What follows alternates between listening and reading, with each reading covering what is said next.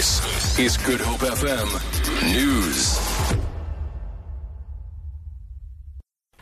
Good morning. A protest action is to be held at the ANC's National Executive Committee meeting taking place in Irene, south of Pretoria, to highlight calls for the ANC's top leadership to act against the Gupta family's alleged influence on government.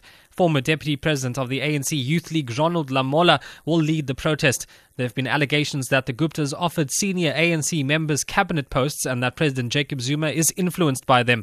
Lamola says the NEC must be decisive and act against President Zuma. Would be housed in environments where, for instance, they would stay in hostels and there would be very little recreational activities. Then they would be exposed to, for instance, consuming a lot of alcohol.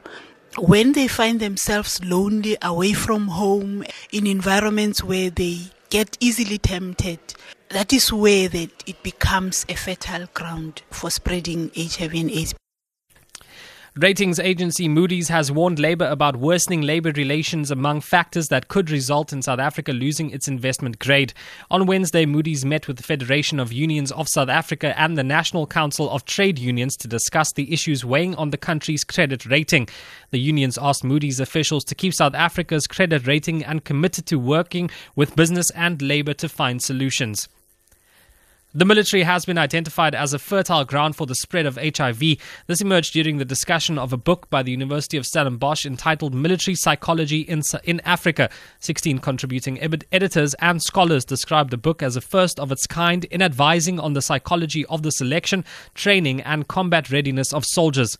Psychologist at UNISA and one of the contributors, Professor Machepo Motuane, says while there are no reliable statistics on the prevalence of HIV within the military, she says there's evidence that military personnel engage in risky behavior.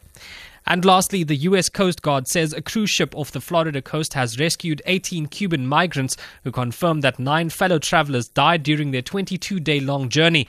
The Coast Guard says the migrants were picked up by Royal Caribbean's Brilliance of the Seas cruise ship west of Marco Island. The survivors were reportedly suffering from severe dehydration. For Good Hope FM News, I'm Rikshay Peterson. Good Hope FM Sport. Top stories from the world of sport. The Proteas open the T20 World Cup with a thrilling loss against England. New Zealand bust past Australia. The Bulls and the Sharks play out to a draw at Loftus. The Stormers changed 2 for the Brumbies. South Africa